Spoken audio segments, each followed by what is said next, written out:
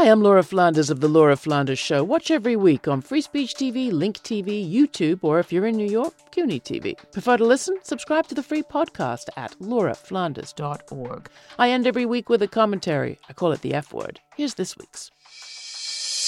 Radical journalist Andrew Kopkind wrote about the Woodstock Peace and Music Fair in August 1969, just days after the event. When we find out we have to fight for love, all hell will break loose, he wrote.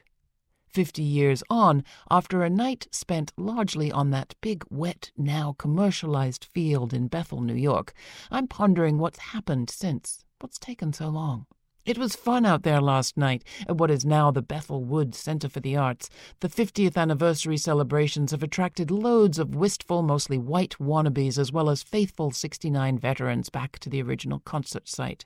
In our row, an elegant 70-year-old history teacher was sporting a straw hat and a white linen suit as he recalled hitchhiking from Baltimore and the mud. He knew every act. Long after it was a bust, you see, the Woodstock business is still making money. In 24 hours, I've bought a Janis Joplin lunchbox, which I can't help but love, even though it's manufactured by a company that claims to have trademarked her name, and a 4-pack of limited edition Peace and Love Ale from a local brewery from my gas station. It's as contradictory as ever. As Andy wrote, quote, "The Woodstock venture was a test of the ability of avant-garde capitalism at once to profit from and control the insurgencies that its system spawns. In '69, insurgency won out, kind of. People looked after each other and were looked after by hog farm anarchists and wavy gravy and Sullivan County farmers. The fences came down, the tickets were ripped up. Still, concert-goers teeter-tottered from appreciating Army airlifted PB&J sandwiches to chanting with Country Joe and the Fish against the war in Vietnam. 1, 2, 3, 4, what are we waiting for?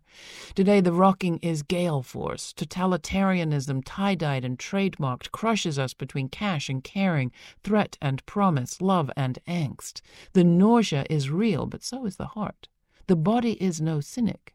And then as now, we suck in the freaky feel of homemaking or commoning in public, unenclosed. With 10 or 20 or 40 or 400,000, you know you've felt that feeling. Where have you put it? As Kopkind concluded, it was an illusion and it wasn't. The system didn't change, it just accommodated the freaks for the weekend, he continued. What is not illusionary is the reality of a new culture of opposition.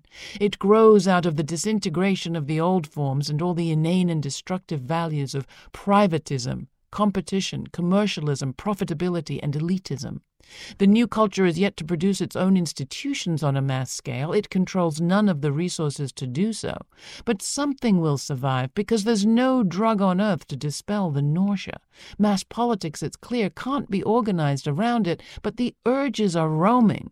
And when the dope freaks and nude swimmers and loveniks and ecological cultists and music groovers find out that they have to fight for love, all hell will break loose.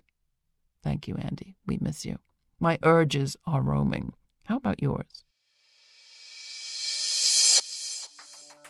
You can see a mashup picture of me at Woodstock and a picture of that Janis Joplin lunchbox, as well as a rebroadcast of a popular interview with music producer Danny Goldberg about the hippie revolution and a performance of climbing poetry on our show at the website. That's www.lauraflanders.org. And thanks.